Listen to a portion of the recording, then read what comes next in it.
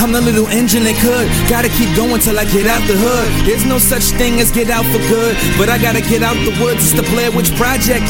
This is the process, but I won't let y'all stop my progress. Dudes on my block are the fools in Congress. I got hawk spit, still make a profit. Check my dialect. I'm a prophet. I see the future. Welcome to the True Exact Show. I'm here with my boy Matt, Brian, and Evo, but we got a special guest here, the one, the only Mickey Factz. You know what I mean? Like, look at how he's already ready, man. Now, Mickey, what we like to do here in New Jersey, we're based in New Jersey, so we like to reach out from, like, I know you're from the Bronx and stuff, but like, we like to reach out to everybody who is a recent rapper, a battle rapper, or whatever, who's in that culture. Give them their story. You know what I mean? Like, so tell us about your story. Tell us about a young Mickey Factz, how you got into hip hop, what music changed your life, what album changed your life, how you got into it, man. So let us know. All right, definitely. The first hip hop record I heard was "Ain't No Half Steppin' by Big Daddy Kane. Oh wow, okay. And, you know, that I was about 8 years old when that came out. And, you know, that was like a life-changing kind of thing to hear what I was hearing. You know what I'm saying? It was different from the gospel and the R&B that my mom was playing at the time. Right. And then from there, you know, my passion for hip-hop just kind of grew. You know, obviously, you know, as a kid, I was listening to Criss Cross. And oh, God, what a great album. Totally Crossed Out. Totally Crossed Out was crazy. Do you remember every word to I Missed the Bus? Because I do. I don't. Oh, okay. Well, whatever. And then, I mean, the first album that I ever purchased was Enter the 36 Chambers by Wu-Tang. Wu-Tang, yep. Purchased that. And then what really got me into hip-hop, inadvertently, it was East 1999 by Bone Thugs and Harmony. Wow, okay. Nice. I would write their lyrics out and recite it at school. And then from there, I would start doing parody songs off of like Jay-Z songs. And then I started writing my own lyrics in like 1998. So from that point forward, that's when I got into it, you know. So that's how I got into hip hop. How old were you when you started writing your own lyrics? Because we used to have a rhyme book we used to pass around high school, and like looking back on it, the lyrics were so bad. But you know, you did it, you tried. So how old were you when you started? I was 16 when I started writing my first rhyme. 16 years old. And did you have the multis in, or were they corny lyrics? Can you look back on them, and are you like, do you get the chills like, oh my God, I can't believe I wrote that stuff? You know what I mean? The first rhyme I ever wrote was "The Six Express is the best. Player haters is vexed. Pull out my text because they play me too close like next. They need to back up before they get smacked up and get wrapped up. I always get the victory. Just ask Puff. I smack up any MCs who trying to act up. Niggas be feeding my lyrics like they sniffing crack up. It's that thug cat renegade who bust facts. You know, but I have to say that's way better than my first said. The rap, no one would pay a fee, and I shine like someone highlighted me. Oh my God. That was way better. Stop laughing. Everybody stop laughing. I was always nice, B. Like, I was always it sounds like it. You ain't gonna lie about that. It sounds like it, man. So, Brian, I know you got some questions about his recent mixtape, the freshman 2009. Well, no, I wanted to ask you this too. What made you choose the name Mickey Factz? I was going by the name Renegade for a long time. And I chose the name Renegade not because of the definition of what a renegade was, but I chose it because I liked that I was able to rhyme a plethora of words with renegade, like gauge, shade, grenade, stain, pain, rain, blame. Like I can do so much. So I was like, yeah, I wanna go by that. But I realized like as the game was changing around 2004, 2005, you know, I was like, I don't know if Renegade is gonna work. So I decided to change my name to Mickey Factz. Mickey comes from Natural Born Killers, Mickey and Mallory. A lot of people think it comes from the Disney character, but it actually comes from Mickey and Mallory. Mickey would die for Mallory and vice versa. So I treated Mallory as hip hop. Factz is all I wanted to talk about. So that's where that came from. And I spell it with a Z because the S just kind of looked a little weird. So the Z kind of gives it some stylish points to it. So that's where the name Mickey Factz came from. Okay. Okay. Now you did a lot of like your earlier stuff. You did you did a lot of songs on the NERD beats. Yes. Did you do that purposely to try to get the attention of like Pharrell or anything? Yeah, at the time, like I chopped and sampled a lot of that music back in 2006, Yeah. which was kind of unprecedented to kind of just take their records and find the Yeah. quiet spots and loop them and then take their choruses. So I did that to definitely get the attention. I wanted to be signed to Star Trek at that time. He eventually did hear the mixtape because it was causing so many waves on MySpace during the time. Yep. And but I never got signed to Star Trek. It was just a mutual, appreciation for what I had did to the music. That was all. Yeah, but it did boost you though. That's what's important, It Absolutely. gets that attention on you. It gets that focus. So you said that you bought the 36 Chambers album, the Wu-Tang, but are there any other artists who really influenced you? Like, all right, like us personally, like being white dudes from the East Coast, once we walked out of 8 Mile, that was it for us, if I'm being honest. Like, I want to battle rap. That was the next party, I became a battle rapper somehow. And so was there any artist that like, or album you heard or song and you were just like, this is it? You know what I mean? Well, being a hip hop artist, I can't really pinpoint it to one particular artist because around that time, there was so many different styles that were coming out that was intriguing to me that I took a liking to. So, I could definitely credit It Was Written and Illmatic and Ready to Die and, Return of the Dirty Six Chambers by ODB, The Coming Pause by Busta Rhymes, Life After Death, Cannabis when he was bugging out on all of them tapes back in the days. By the way, I think it's an unfair rap. Sorry to cut you off, but like Cannabis to me, like in the late 90s, mid 90s, I feel like if that LL shit didn't happen, I mean, we'd be talking about a whole different Cannabis. It's a shame. I don't know. I don't know if we would be talking about a whole different Cannabis. I think what happened was going to happen regardless because that was going to happen regardless because people who love lyricism, obviously we know he beat LL. Like he beat LL. Yes, I agree with that. Yes. But the issue was he didn't know how to make music.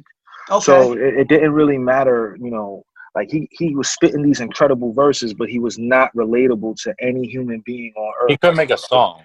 He couldn't make a song. It was just like even when he was talking about being born, he had to throw scientific terms in there. And it was just like, the average person is not that smart. So like, as much as I agree with you, because if he would have just stuck to being this lyricist that would go on other people's songs, he would be categorized as one of the greatest ever. But once he put out those albums, there was nothing there that kind of stuck. Even with his cult following, there was nothing that just kind of rang bells and stuck to the mass majority, like a Redman. You know what I'm saying? Who also Muddy Waters was also great for me in those times. A lot of early Joe Budden graphs. So a lot of that it's a compilation of different things. Holocaust, who was down with RZA during the time.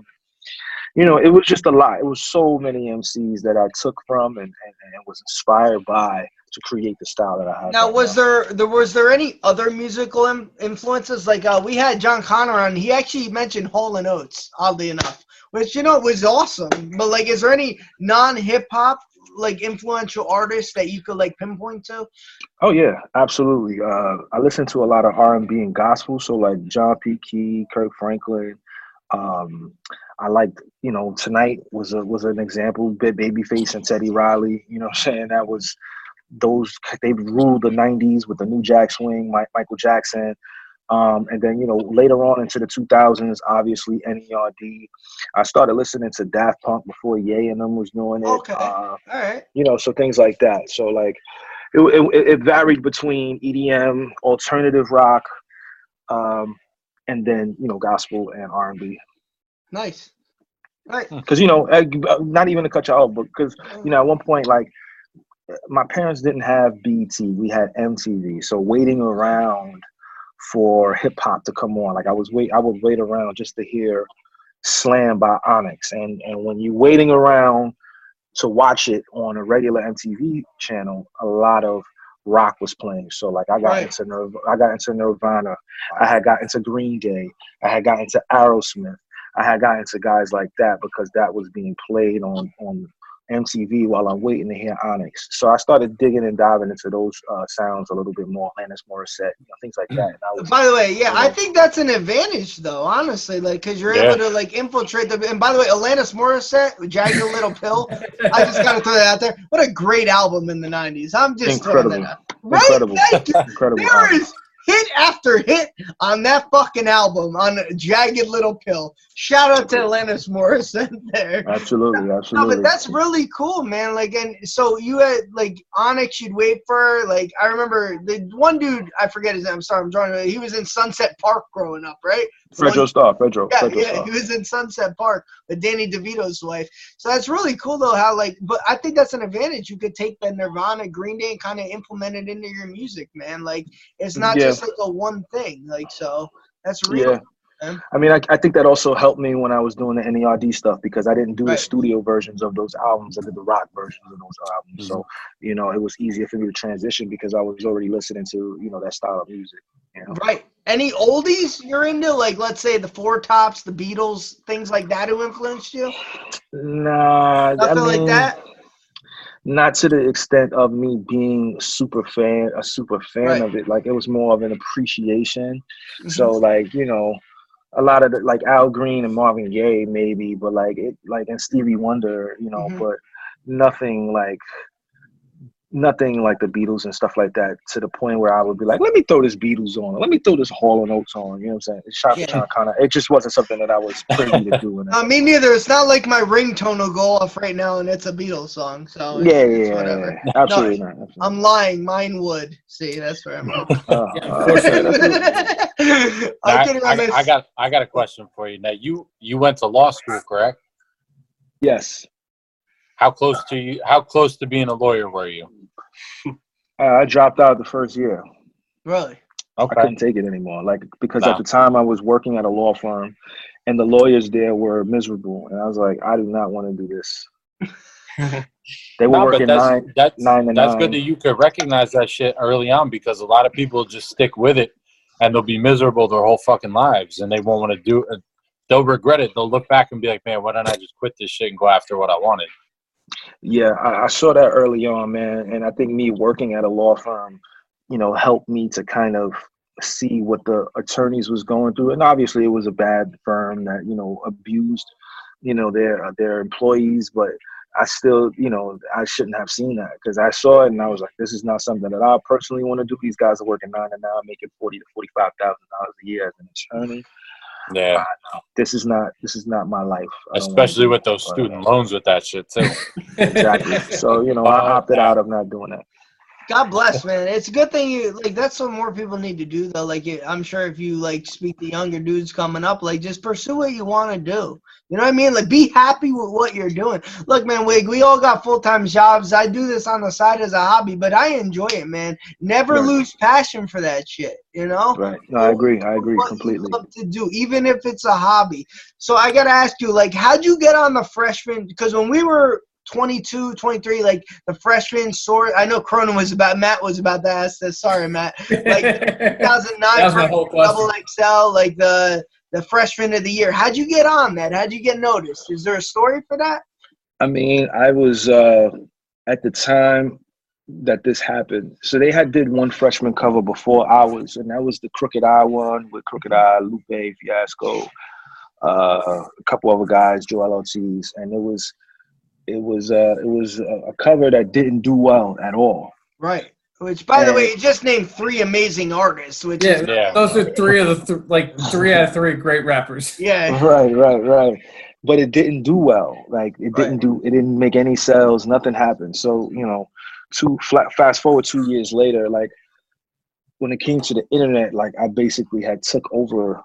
I was one of the most Googleable artists, new up and coming artists in 2008.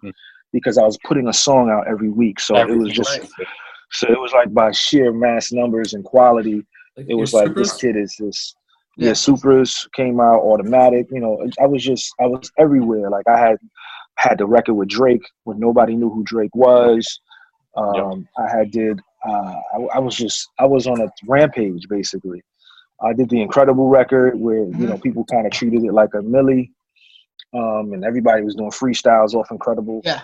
And then, you know, on my birthday, Double XL called me and was like, listen, we're doing another freshman class. And so far, you're the second person that we chose to be on it. First person that they had ready to go was Wale. Right. And they were like, yo, we're picking you as the number 2 guy. We're still looking at other names, but right now it's you and Wale. And I was just like, this is insane. You know what I'm saying? So that was a big deal. And that was July I got that call. That issue came out in March of 2009. You know? So it was a big deal for me, man. It was humbling on so many different levels because I collected the Double XL magazines my whole life, you know what I'm saying? And then to be on the cover one was, you know, words can't express that, you know what I mean? I will say, like, as far as like what they put out now, like looking back on that class, Asher Roth, you, Charles Hamilton, B.O.B. I think was on there, B.O.B. Like maybe like yeah, you're right, Brian. Yeah, B.O.B. Like as far as like lyricism goes, and me and Brian did before this show was anything. We were just doing it for my parents' house. Like we did a Lost in the Mix series, and we did one on Asher Roth, and like. You know, as looking back on it, that class was real talented, man. Like, as far as criticism goes, like, I don't think anybody appreciates how good you, Asher Roth, and even me. Like, I'm one of the biggest critics of myself, Mickey. Like, I when Asher Roth came out, I was a white rapper trying to make it. I was bitter. I criticized them more than anything. Ask Brian. Like, I was just like, this guy stinks. Hated him. Because, like, as a white rapper, you were like, I need a white rapper to be as good as Eminem, but it would never happen. You know, let's be honest. Like, ever. It's like the fish in the sea type thing. So, like, and looking back on it, are there any regrets maybe from that time on the cover you didn't take? Any like, labels you didn't sign with or did sign with? Like, you look back on it maybe with some regrets or no? I think, you know, I would have probably signed to Glassnote, which is where, you know, Childish Gambino, you know, premiered on. I would have signed with them instead of signing with Jive because Jive folded, and then I got moved to RCA right after. That was one thing I would have probably done instead of going to Jive. Another thing I would have probably done was put out music in 2009, but I was trying to, you know, I was just thinking, I wasn't following the regular tropes of an artist. I was trying to do the full soundtrack for Need for Speed, Shift. That's where I fell in love with you, those fucking random 80s fucking soundtracks. All right, Cronin, don't make it weird, Matt. Yeah, that was what a term to choose to say. That's where I fell in love with you. It's good. That's what it was, I created like a 10-song project that I wanted to just go directly to EA Sports. Right. And, you know, I just jumped the gun, you know what I'm saying? And by doing that, I kind of alienated my fan base while I was touring, and I didn't put any music out for 2009. So when 2010 came around, you know, I was already behind my classmates, so to speak, by a year. You know what I'm saying? Currency had put his album out. Wale had put his album out. Cudi had dropped his album. Yeah. You know, everybody had put something out except for me, and because I was trying to do this big thing with EA, and it fell through. So I wouldn't have done that. I would have just put music out. You know, if I'd have capitalized on that in 2009, it would be a completely different conversation. I would say though, like 2008, 2009, which we talked about, like it was such a weird time, man. Because like we always talk about it now, the regrets we had, and like you had MySpace taken off. YouTube wasn't big yet. You were in a weird position. Like, do you put videos out? Do you not put videos out? So, like, 2009 was real weird. The 06 to 09 era was strange because you felt like videos were done, but at the same time, you needed videos out, right? Yep. So, like, was there ever, like, all right, I got a song, I got a single, but, like, this isn't the route I need to go. But at the same time, should I go this route? Like, and were you always trying to keep up with the people on your magazine? Did you feel like it was a competition? When I did Okay, so the first question, as far as videos go, like when I shot the Rockin' and Rollin' video, our only concern was to get that video on MTV Jams. When we got it on MTV Jams, that kind of was a very big thing, because I think I was like number 2 or number 3 on that show with me and the Cool Kids. And then, you know, I just didn't have the money to shoot more videos, so I didn't shoot any more videos. It was very difficult to get money to shoot videos, and that guy did that video for us for free. But you know, YouTube wasn't as big. I mean, I had at the time, like, I caught like 500,000 views off of Rockin' and Rollin', but you know, again, it wasn't the same as being on MTV. So it was a weird transition, like you were saying. Right. And as far as competition with my peers, I wouldn't say I was trying to compete with them. I was just trying to do some new shit. Like I literally just wanted you to put on Need for Speed Shift and you just hear me all throughout the radio station when you play the music. That was my mindset. I was like, I want to do this. And I wasn't at that level yet to, you know, have leverage to go to EA Sports like, this is what I want to do. And they let me down easily, you know what I'm saying? And they chose like 2 or 3 records from the project, but they didn't want to take the whole project, you know what I'm saying? Which, you know, and then I was, you know, it's like, all right, well, let me start working on more music for 2010. And that year I put out 3 mixtapes. So how'd you veer into then to like segue? Because like, I know, like, I started watching battle rap probably like 2006, and I saw your name like veer into it like in 2015 or whatever. Like, how'd you veer into that angle, the battle rap angle with King of the Dot or URL? Well, that was more so like I always had a love for the culture, you know, as a fan. So I was always just watching it, you know, and being involved in that community from a fan standpoint. And then, you know, being that I had such strong opinions on it, you know, there were MCs that was like, well, you can't do what I do. And obviously that would just lead into me saying, well, yeah, I can. And then, you know, who is talking shit? Who is talking shit, if you don't mind me? I mean, everybody, you know, everybody that you could potentially think of that I had an issue with at that time, or somebody who I just thought may have lost when these guys feel like because of who I am and who I was, I had influence, and my influence swayed people's opinions. So people always had, you know, certain things to say in regards to, you know, you can't do what we can do. And, you know, I tried to do it, you know, 2, 3 times. And I feel like, you know, as someone who has, you know, done, you know, incredible things with music, you know, to jump into that arena and kind of, you know, stand toe to toe with some of those guys, you know, it was fun for a while, you know what I mean?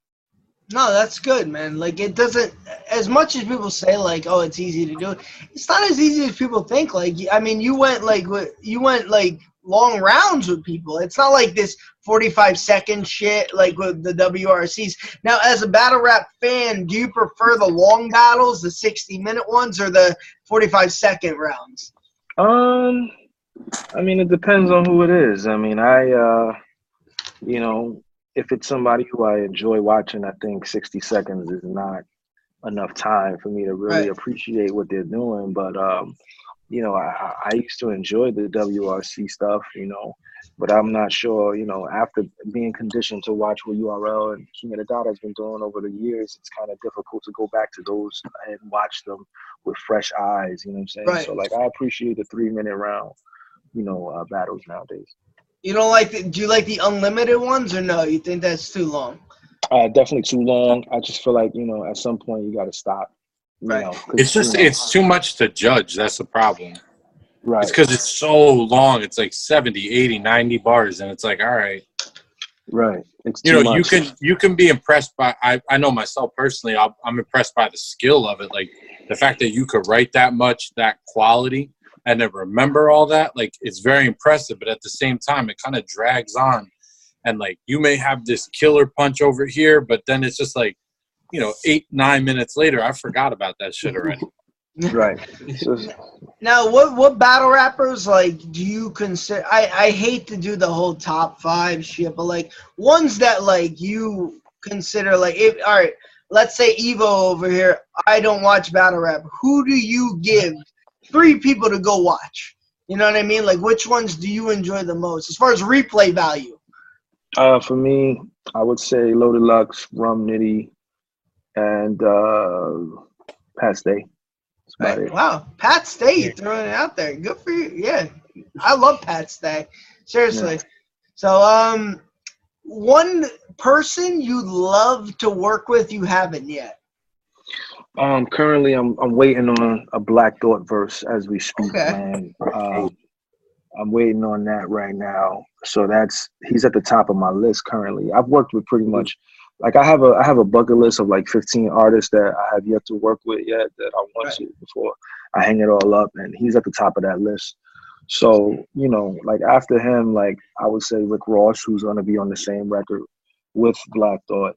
So, you know, aside from that, you know, the rest is just secretive, you know what I'm saying? But it's nobody that's out of my reach. Like I kind of don't know if I want to work with a Nas or a Jay-Z or anything like that. So Why not? Just curious. Why wouldn't I just think my time has passed to reach someone like a Jay. Okay. So, and I feel like his style now is just not something that I'm appreciative of. Okay. Currently, I'm just not. Shit, I was in your lane in 1998 because I didn't like it either, but whatever. I mean, I love Jay. But I just don't think we would ever do anything. So I just kind of removed it from my head. So it's like, it's not gonna happen. You know what I mean? So I'm comfortable with it though.